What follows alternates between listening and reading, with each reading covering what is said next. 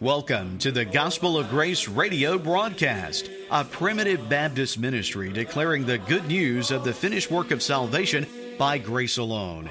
This weekly radio program is brought to you by Elder Joe Nettles, pastor of Sulphur Springs Primitive Baptist Church in Caledonia, Mississippi, and Elder David Wise, pastor of Macedonia Primitive Baptist Church in Ackerman, Mississippi. We now invite you to stay tuned for our message this morning. Good morning and welcome again to the Gospel of Grace radio broadcast. This is Elder David Wise here with you this morning, and we'd invite you, if you're able to come worship with us in person in North Mississippi, we'd invite you to come see us at Macedonia Primitive Baptist Church outside Ackerman, Mississippi. Go check out our website too, macedonia-pbc.org. And you can also go see Sulphur Springs Primitive Baptist Church outside Caledonia, Mississippi. And both of our churches meet for Sunday morning public worship every Sunday morning at 10:30 a.m. And then also we have a joint meeting on Wednesday nights at 6 p.m. in Starkville, Mississippi at the La Quinta Inn. So we would love to meet you in person. If you are not in our area, we would love to hear from you. If you enjoy our program, you can go to our website at gospel-of-grace.com and you can get all of our past messages, subscribe to our podcast, find a church that's closer to you, and also be sure and send us an email if you enjoy the program and let us know through what medium you listen to our messages. We would certainly love to have that feedback from you. This morning, we'd like to air for you the third of 3 installments of our message, Does God Love the Whole World? Election and John 3:16, as we attempt to rightly divide the Word of God and consider together how does the doctrine of unconditional election reconcile with John 3:16 that God loved the world. So this will be the concluding message of those 3 this morning, and we certainly hope that this can be beneficial and profitable for you as we rightly divide these scriptures together. The message will be aired right after this song, so we'd certainly ask you to stay tuned. May God bless you. No matter how dark the night, or bitter the winds that blow, one touch of the Master's gentle hand, and I am ready to go.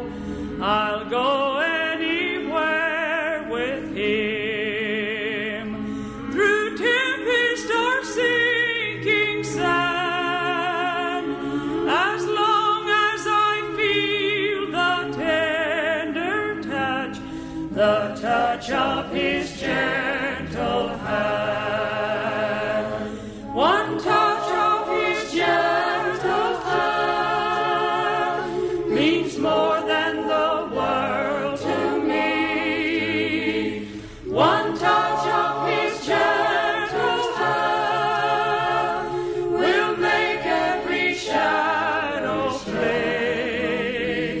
I'll not be afraid to go and bravely take my stand with courage and zeal, as long as I feel the touch of His gentle hand. Wherever I chance to be, wherever my feet may roam, I'll trust in the Lord's unchanging hand to lead me all the way home, and ever my prayer shall be till safely at home I stand, that I can just feel His touch so real, the touch of His gentle hand. The touch of His gentle hand means more than the world to me. One touch of His gentle hand will make every shadow fade. I'll not be afraid to go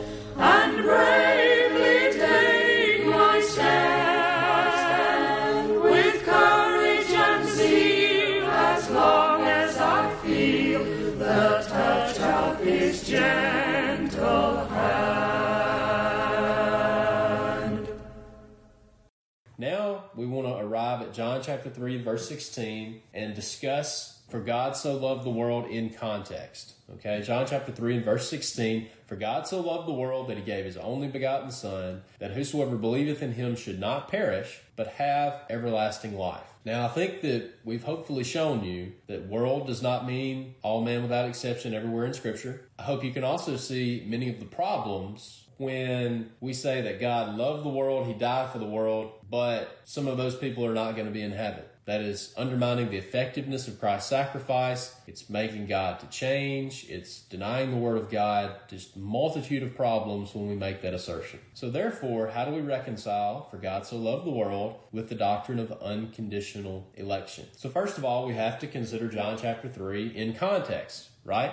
Jesus Christ is discussing with Nicodemus at night here in John chapter 3, and the main topic is the new birth. Okay, Nicodemus was a Pharisee. He was a ruler of the Jews. And Nicodemus, like pretty much every Jew at that time, believed that God only loved the natural-born, circumcised lineage of the Jews. They viewed all non-Jews, all Gentiles, and Samaritans as dogs, unclean, and they did not believe that God loved those dogs. They did not believe that God loved anybody but the Jews. And he is discussing with Nicodemus about the new birth. He says, "Marvel not at this. You must be born again. You have to be born again to see the kingdom. You have to be born again to enter into the kingdom. The wind bloweth where it listeth. Thou hearest the sound thereof, but canst not tell whence it cometh or whither it goeth. So is everyone that's born of the Spirit."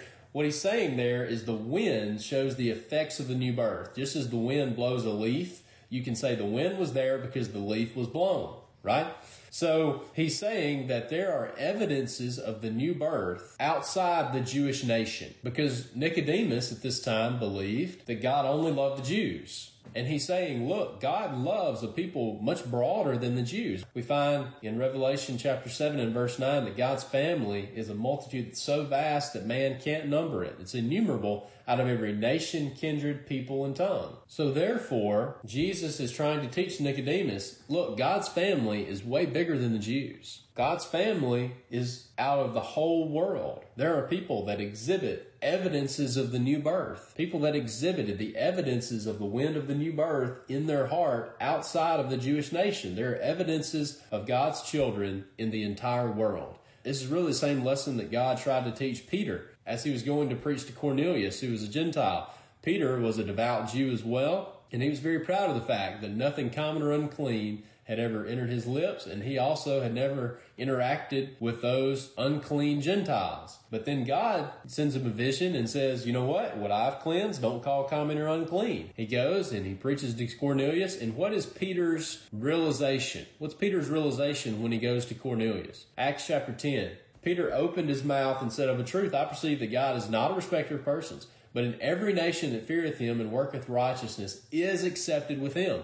You know, Peter had that same realization that I think Nicodemus was still struggling with, that he probably didn't understand when he left his interaction with Jesus. Peter had a realization that, wow, God's family is way bigger than the Jews. It's not about lineage. God's not a respecter of persons. It's not about God only loving one nation, but in every nation, he that feareth him and worketh righteousness is accepted with him. In other words, in the entire world, God has people that have been born again, that exhibit fruit of the Spirit, and are among God's family. God loves a people broader than just the natural lineage of the Jews. Colossians chapter 3 and verse 11, there is neither Jew nor Greek, circumcision nor uncircumcision, barbarian, Scythian, bond nor free, but Christ is all and in all. So the word world here in John chapter 3 and verse 16 does not mean the world without exception, as in every person that's ever lived. Instead, it's saying that God loves all men without distinction, without regard to nationality. And this was a tremendous jaw dropper for Nicodemus, no doubt. Okay, we just kind of read over it, oh, God loved the world. But this would have been a jaw-dropping statement for a Pharisee like Nicodemus to hear, that God loves a people beyond the Jews. And notice this, whosoever believeth is not an invitation for you to gain eternal life. Instead, we see in the scriptures that those that believe already have eternal life. John chapter 5, verse 24 and 25. If you believe, you already have eternal life. It's evidence you have already passed from death unto life. So what's Jesus saying here? Jesus is not saying if you believe, then you can choose to go to heaven and gain eternal life. No, what he's saying is for those that show the evidences of the wind of the new birth blowing in their life, those that show the evidences that are already saved, they believe in Jesus, then you take confidence even if you're not a Jew, right? Who's this message for? This message is for people that are not Jews.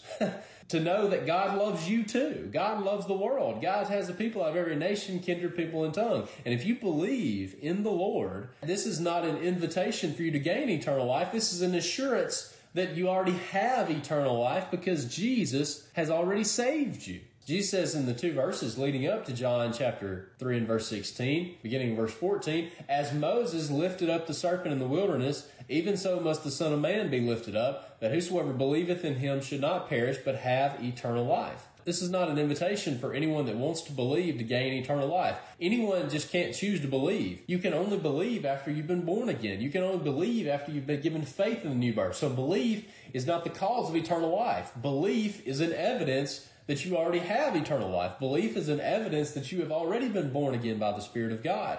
Think about this example from Numbers chapter 21. Who was this serpent lifted up for salvation for? It wasn't lifted up for the entire world. It was lifted up for God's chosen people. It was lifted up for God's chosen people that were alive, and they chose that were alive to look on the serpent and receive a deliverance in their life here. They would have physically died if they didn't look up on the serpent. They chose to look up on the serpent and their life was saved. So God is not offering these Old Testament Israelites an opportunity to go to heaven. He's offering them deliverance and peace and salvation in their life here from the fiery sting of a serpent. In our New Testament application, from the fiery sting and conviction of sin, you have a salvation and peace and deliverance from that sting of conviction of sin when you choose to place your faith in Jesus and believe on the Lord. But notice, who are the people that were called upon to look upon the serpent? Moses didn't call the Assyrians to look on the serpent. He didn't call the Egyptians. He didn't call the Gentiles.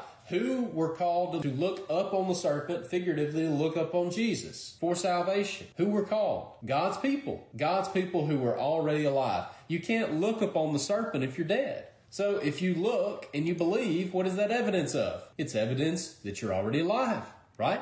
So therefore we see another example that the evidences of salvation, such as belief, are not how we go to heaven. They are evidences that we are already saved. And that's really the main context of John chapter 3 and in verse 16. In the whole chapter, Jesus is teaching Nicodemus about the new birth. The new birth is necessary for salvation. The new birth is necessary to go to heaven. The new birth is necessary for you to follow Jesus in discipleship. But you know what? There are evidences of the new birth outside of the Jewish nation. There are evidences of belief in the entire world. So Jesus was not teaching Nicodemus that God loves every person that's ever lived in this world. The scriptures don't uphold that. Instead, he was teaching Nicodemus in the context in John chapter 3 that God loves the entire world without distinction.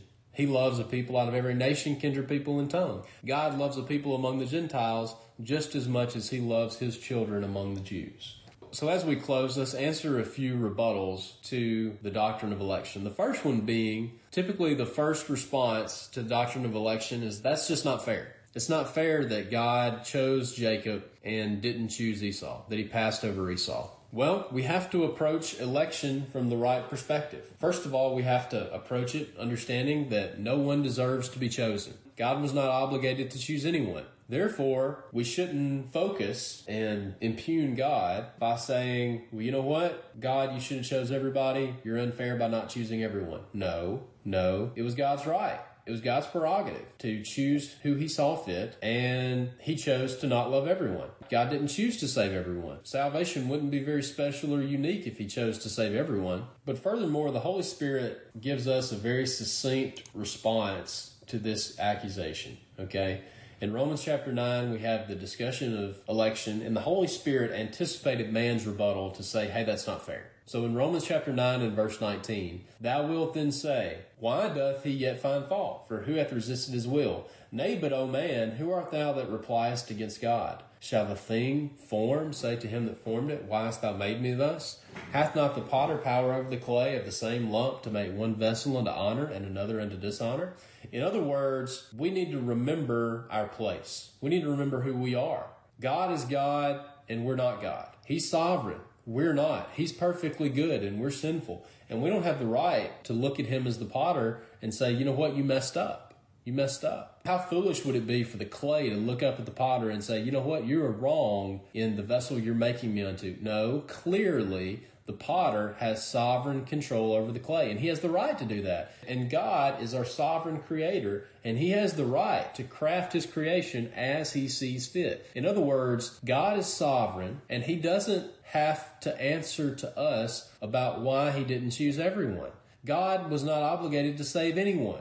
That's the first principle we have to understand. Man is totally depraved. He has rebelled against God. Everyone that goes to hell is there because of their own just penalty that they have earned because of their sin against a holy God. Everyone that is in hell is there because of their sin, and all of mankind would be in hell if it wasn't for the love and the mercy of God. So we can't look at who he didn't choose and say, God's not fair. He didn't choose everyone.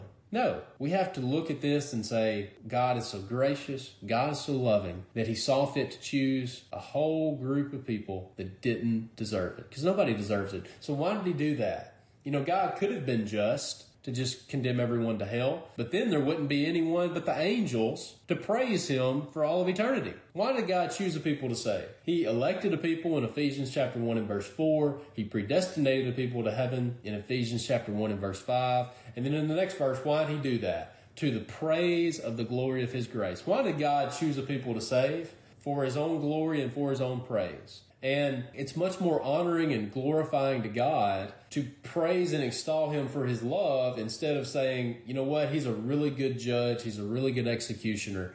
Everyone deserved penalty and he wiped out the entire world without exception and now they're all in judgment. He is a great executioner, he's a great judge.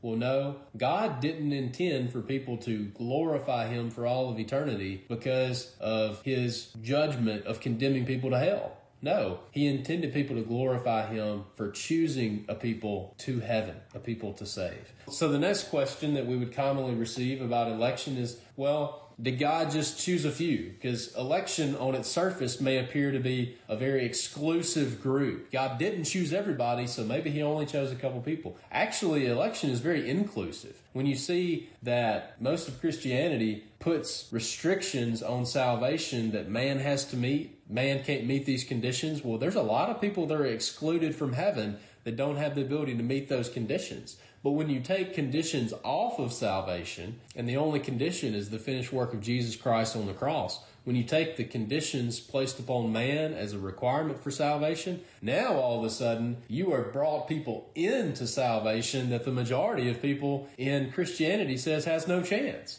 If you have to hear and believe the gospel and believe in Jesus Christ to go to heaven, there are multitudes of people in other countries that have never heard the name of Jesus based on no fault of their own, that the majority of Christianity will condemn them to hell just because they've never heard about Jesus. But the doctrine of election says it's not based on your knowledge. It's not based on your knowledge of the gospel. It's based on God's love for you. And because there are not limitations placed on that, election is actually the most inclusive of all the doctrines that is in Christianity. Okay? Why? Because God has a multitude which no man can number. Revelation 7 and verse 9. A multitude which no man can number. And notice that's not just vast, innumerable, but it's diverse, of all nations, kindreds, and people and tongues. So at first blush, people might say, well, you know what? Election is very exclusive and it sounds like God's just trying to keep people out of heaven. Well, actually, what keeps people out of heaven is a work salvation. What keeps people out of heaven is a conditional election or a conditional salvation because you're restricting everyone that can't meet that condition. Instead, everyone is on the same plane before God. No one is worthy of God's love, but God saw fit to choose people who didn't choose him. So the last question we want to answer for you is the concern of what if God didn't choose me? I've heard you say that God chose the people before the foundation of the world. It's God's choice. It's God's will. It's not my choice. It's not my will. I love the Lord. I believe in the Lord. I love my neighbor, I try to do good works, but what if God didn't choose me? Well, I'll tell you, those are all evidences that God did choose you and you are among God's elect. So you don't need to be concerned if there's someone out there who loves God and believes in Jesus and exhibits good works, but God didn't choose them, because that person does not exist.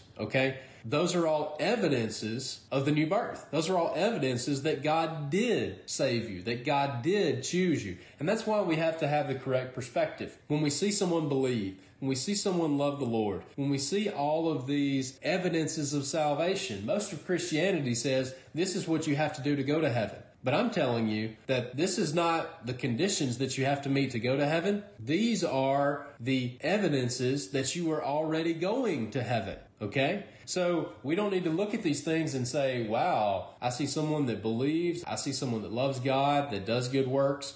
Man, what if God didn't choose them? No, we need to look at them and say that is evidence that God did choose them. You see, we don't choose to love God to go to heaven. We love God because He first loved us. 1 John chapter 4 and verse 19. Belief is an evidence of salvation, an evidence that we are already in present possession of eternal life. John chapter 5 and verse 24. Paul had confidence in the Thessalonians' election of God, knowing, brethren, beloved, your election of God. Why? Because he had seen their work of faith, labor of love, patience of hope, and then their belief of the gospel. So if we see evidences of salvation, we certainly don't need to be concerned that maybe God didn't choose them. No, that is evidence and assurance that God did choose them, because only a child of God can exhibit those evidences. So, I hope we have seen from the Word of God that the word world has to be rightly divided. I believe as we rightly divide the word world in John chapter 3 and verse 16, comparing it with other scriptures that limit God's love, not of Him loving everyone without exception, but Him loving His distinct elect before the foundation of the world.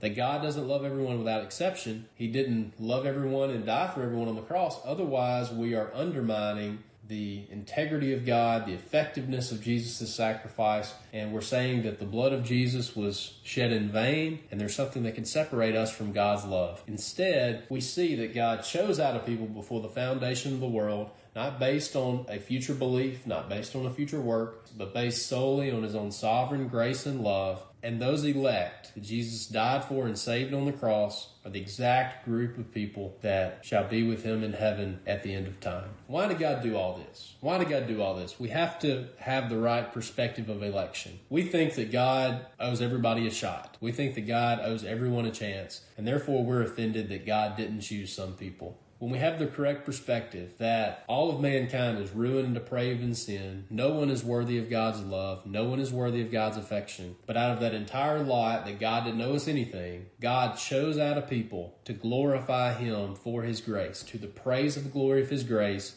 We should just look at unconditional election and glorify God together of His choice. And by the way, if you have that desire to glorify God, that is evidence that God did choose you. So you don't need to be concerned about who He didn't choose, because that is evidence that He chose you. So you just need to examine the teaching of election in the Word of God, learn more about it. Certainly let me know if I can help you in your study of election and learn more about it. But don't be afraid of election. Don't be afraid that God just chose a few people. Don't be afraid that election is unfair. Don't be afraid that maybe God didn't choose you. Don't be afraid of something just because you don't know. Election is a beautiful doctrine that if it wasn't for God's election, no one would go to heaven. If God left salvation up to works, if God left up salvation as a conditional transaction that you have to do something to go to heaven, then heaven would be empty except for God and the angels. The only reason that there are people in heaven is because of God's grace. The only reason that people will be going to heaven is not because they believed. It's not because they did good works. It's because God chose them before the foundation of the world. Jesus Christ redeemed them and paid for their sins by His blood on the tree of the cross. And that is the reason that we're going to be with God in heaven at the end of time, to the praise of the glory of His grace, to praise and glorify God for all of eternity for saving us by His sovereign grace. Why did God do that? so that me and you, the chosen, the elect, will glorify him for his choice and for his election. So I hope that these things are understandable for you, but not just understandable. I hope that you can see the beauty of this, to praise and glorify God for the beauty of election. Don't be afraid of unconditional election. Don't be afraid of election, but glorify God that he chose you, because if he didn't choose you, you had no hope of heaven. Let's praise God together today for his unconditional election to save a people to heaven by his own free and sovereign grace. May God bless you. Wonderful grace of Jesus, greater than all my sin. How shall my tongue describe it? Where shall its praise begin?